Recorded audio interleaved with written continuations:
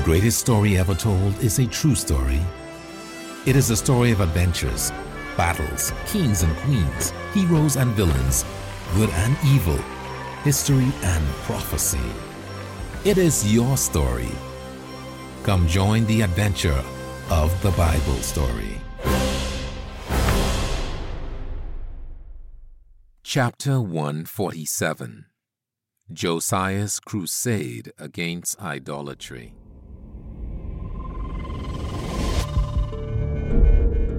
When King Manasseh died, his son Amon succeeded him to the throne. Judah's new king rejected his father's repentance and wholeheartedly embraced idolatry. Many historians have noted that the idolatrous kings of Israel and Judah had short reigns and often tragic endings. So was the destiny of Amon. After reigning only 2 years, his servants conspired against him and murdered him. The inhabitants of Judah were outraged by the assassination. They hunted down the usurpers and put them to death. Amon was buried near his father in the family tomb in Jerusalem. No one suspected that these bloody events would bring new hope for the nation.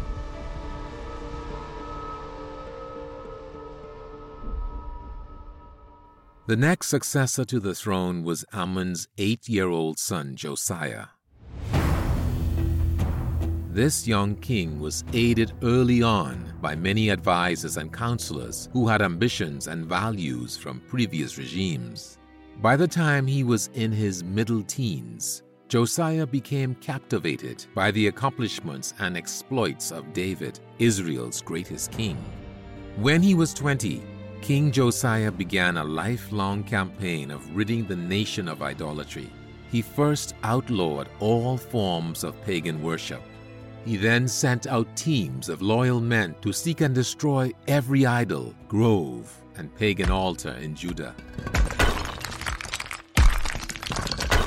The teams thoroughly combed the land, mile after mile, dismantling every form of idolatry they found. The inhabitants of Judah had been falling in and out of pagan religions for hundreds of years, starting with King Solomon. The nation had become filled with these images of stone and wood. Josiah was determined to turn them all into powder and ash. His teams became so zealous that they even ventured into the northern kingdom. By this time, most of the Israelites had been taken captive by Assyria. Josiah's teams made use of those pagan altars once again. Instead of burning incense to pagan gods, however, they used the altars to burn the bones of the religious leaders who had led Israel into idolatry.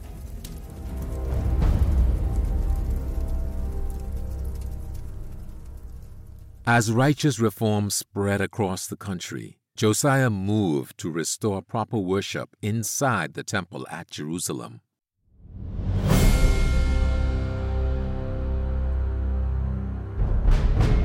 Years of neglect and idolatry inside God's house had damaged the temple, and it needed repair.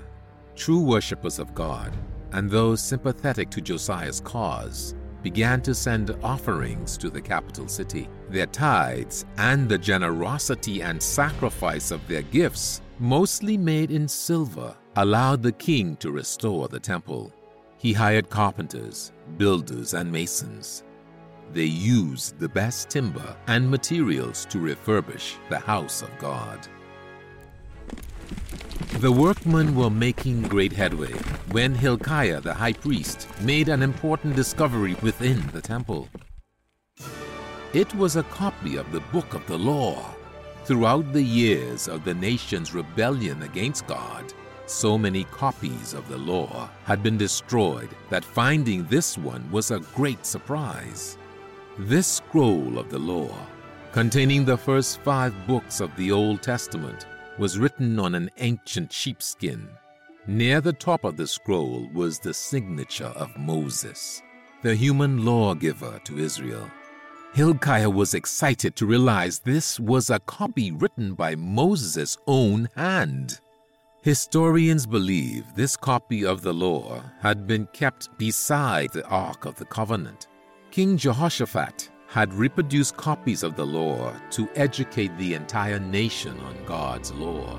Since that time, many wicked kings had reigned and had ransacked the temple. Yet this master copy had been preserved, no doubt because of its place in the Holy of Holies next to the Ark. Hilkiah quickly sought out the king's scribe Shaphan and other officials to present the precious scroll to the king. When the high priest had requested an audience with him, the 26-year-old king wasn't sure what to expect. As the men walked into his chambers, the excitement on their faces was plain to see. "O king, thank you for seeing us," Shaphan began. "We have discovered a most interesting artifact in the temple. It is a scroll of the law, signed by Moses himself." King Josiah could scarcely believe it. He immediately asked Shaphan to read some of the ancient texts aloud. Josiah knew that the law contained God's expectations for him as king, for the people of Judah, and for their future. Shaphan read from the book of Deuteronomy. He focused on the section he believed would have the most impact on the king, the scriptures dealing with the blessings for national obedience and curses for national sin. As Shaphan read, the words hit the king hard. Josiah grew distressed as the scroll clearly outlined Judah's imminent fall because of the people's sins. Josiah grabbed the neckline of his tunic and tore it apart. "It is clear by the words written in Moses' own hand that this nation is about to face the wrath of God for our great sins," Josiah declared. "We must seek God's counsel immediately, see if there's anything we may do to bring his mercy." "A true prophetess of God named Huldah lives at the college," Hilkiah the high priest told the distraught king. "Go seek her," ordered Josiah. "Ask her what shall become of this nation and what we should do."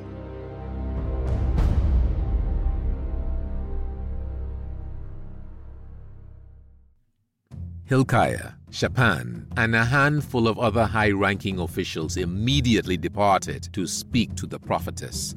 God uses righteous women to fulfill his purpose when there are no righteous men in Israel. God always reveals his intentions and warnings to the prophets to declare before he acts. It seems God told his prophetess that these men were coming and even what to tell them before they arrived. When they explained the situation and the king's questions, she had an answer from God immediately. "Tell the king that the eternal God of Israel will bring evil, misery, and judgment upon this nation for rejecting him and turning to false gods." Huldah informed the royal party. "As Moses wrote in the law, so will punishment come on this nation. God's promises and warnings never fail, and nothing can be done to alter God's decision." The party was dismayed to hear those words, but the prophetess continued. "You may also tell the king that because he humbled himself when he heard the book of the law and sought God in sorrow and repentance, the king will not witness the punishment that will come on Judah. He will die in peace and be buried with his fathers." Leaving Huldah's presence, the men delivered the bitter and sweet message to Josiah. When the king heard God's will, he was disheartened.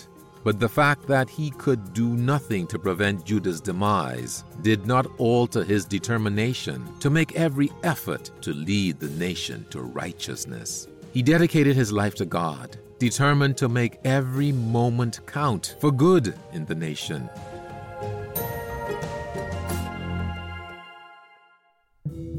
King Josiah set to work to educate his people in hopes it might lead to their repentance. He commanded the leaders of the land and as many people as could make it to congregate at the temple in Jerusalem to hear Hilkiah read from the book of the law.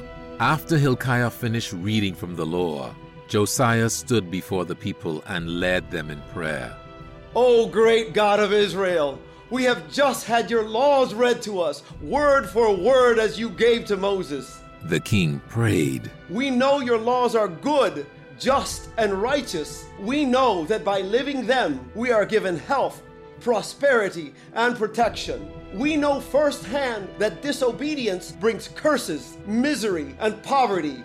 We now come before you to declare our intentions of changing the path we were on. We promise to serve you with all our hearts, minds, and souls.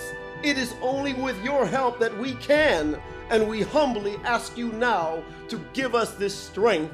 As Josiah concluded this covenant with God and the people loudly voiced their approval of this agreement. Encouraged, King Josiah began to rally the people. The first place to start is to destroy all the remaining idols and instruments of pagan worship. He declared, Hilkiah, go through the temple thoroughly. Remove any idols that may have been left. Everyone else, go throughout Jerusalem and gather any pagan objects you find. Be thorough. Leave no remnant of pagan religion behind. Despite the previous work done to cleanse the temple, it was obvious the job had not been thorough. Many pots and smaller articles used to worship Baal were discovered and removed.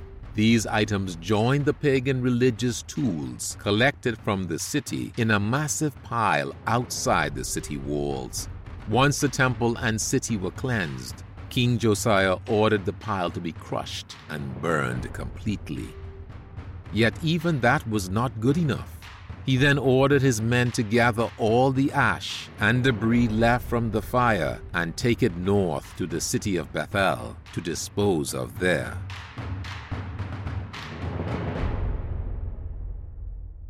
Despite Bethel's early history with God from the time of Jacob, it had become the center of wicked idolatry in the northern kingdom by the pagan priests of Jeroboam.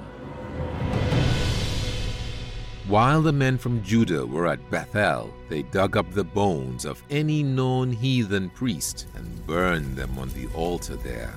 This fulfilled a 350-year-old prophecy made by an unnamed prophet from Judah to Israel's first king Jeroboam. This astounding prophecy stated that a man named Josiah would burn the bones of the pagan priests upon the pagan altar. This unnamed prophet ended up buried in a sepulchre in Bethel, and it served as a reminder to Israel and Judah of this prophecy about Josiah for generations. When Josiah fulfilled the prophecy 350 years later, the people still knew exactly what he had prophesied. This was absolute proof. Nobody could deny that Josiah was doing the work of the Almighty God. Josiah's renewed efforts to remove the centuries' worth of idolatry from Judah extended as far north as Samaria. His men sought out and punished all remaining pagan priests. Houses and buildings belonging to pagan temple prostitutes, both male and female, were torn down and burned. Even as Josiah raced to purge idolatry from Judah and Samaria, the spring holy days were quickly approaching. The Jews had seldom observed God's holy days since idolatry had become so widespread. Yet Josiah's offensive against Judah's idolatry meant that many people were enthusiastic about the approaching holy days. The king sent out an urgent and solemn proclamation to all of Judah. He wanted every family to ensure that they were prepared for Passover and the days of unleavened bread. Josiah passionately wanted to please God by observing the holy days correctly.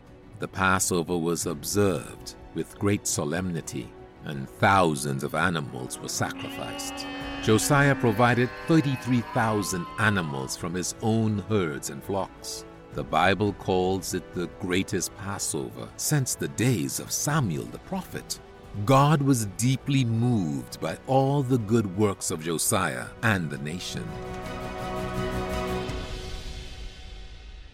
Yet those works did not change his mind about the future punishment of Judah.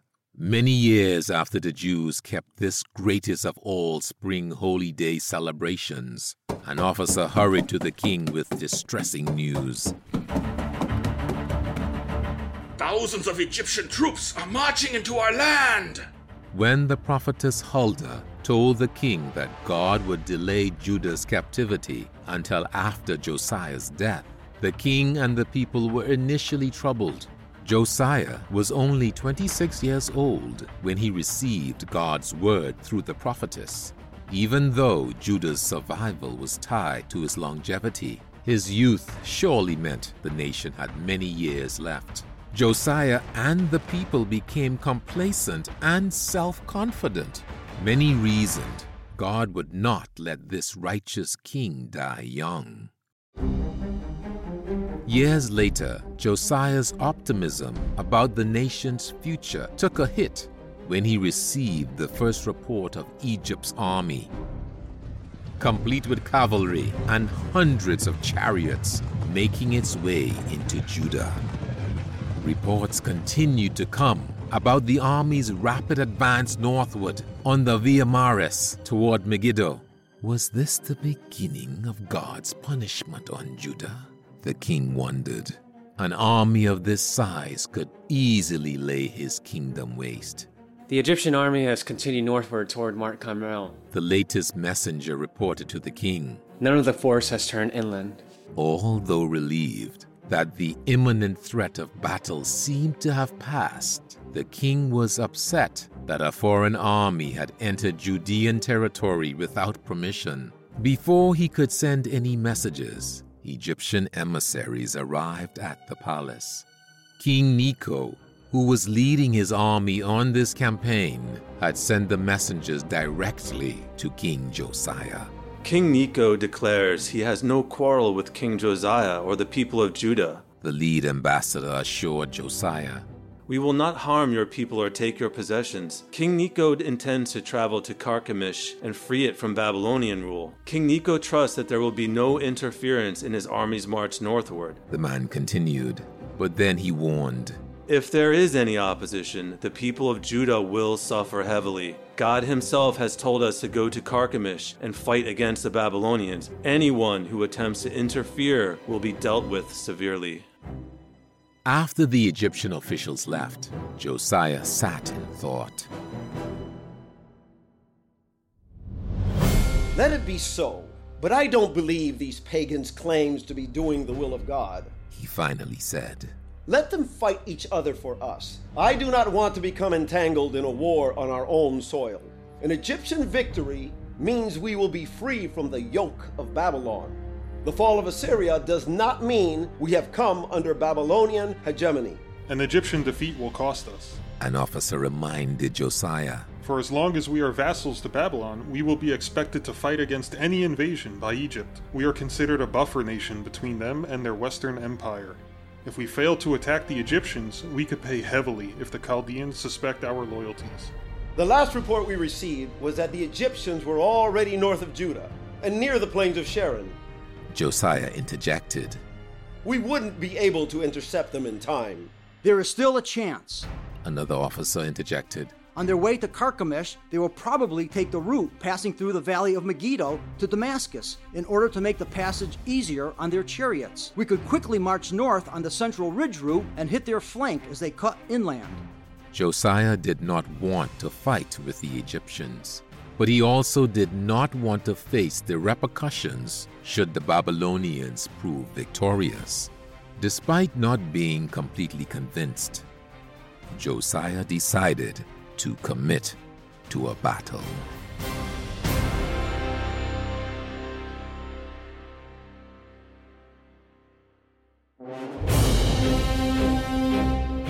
As the officer had predicted, Josiah's army overtook the Egyptians in the valley of Megiddo.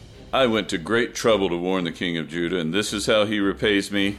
King Necho growled to one of his officers. Let's end this quickly. Instruct the archers to target the royal chariot, no matter where it is on the battlefield. King Necho had supposed Josiah would follow tradition and wear royal regalia and armor, riding in his own protected chariot. But Josiah had considered this and disguised himself as a normal charioteer. During the first clash between the two armies, the Egyptian archers did not see their target, the royal chariot.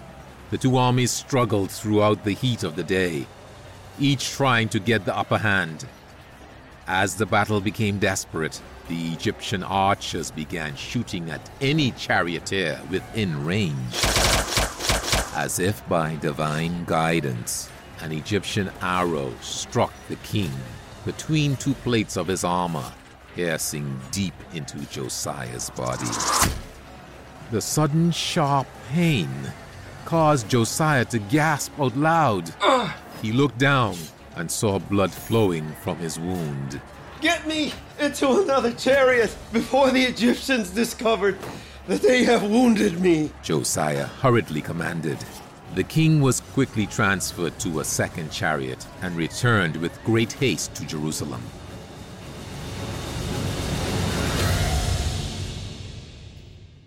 Once Judah's army retreated, the Egyptians continued to move northward to Carchemish. Despite every effort to save him, King Josiah died from his wound on the way back to Jerusalem. He was 39 years old. Josiah was buried in the tomb of the kings. He was the last of the righteous kings of Judah. There has never been a king who sought after God with his whole heart, mind, and soul like Josiah did. The young prophet Jeremiah gave the eulogy at King Josiah's funeral. Rather than focusing on the positive fruits of Josiah's life, Jeremiah focused on the dark future that Judah faced. The nation had passed the point of no return. While individuals could still repent before God, Judah would go into captivity. The nation had enjoyed peace and a brief glimmer of light during King Josiah's rule. Although he died in the midst of a battle, his legacy was one of peace. His death was a tremendous moment in the history of the nation. Many of the people knew that his death foreshadowed Judah's dark future. They knew about the prophecies. They knew what they faced now that he was taken out of the way. They knew the nation was facing its last days. Despite the righteous king's many reforms, most of Judah's inhabitants remained so steeped in sin, they did not believe that God would punish them. They were heedless of the grave danger about to befall them.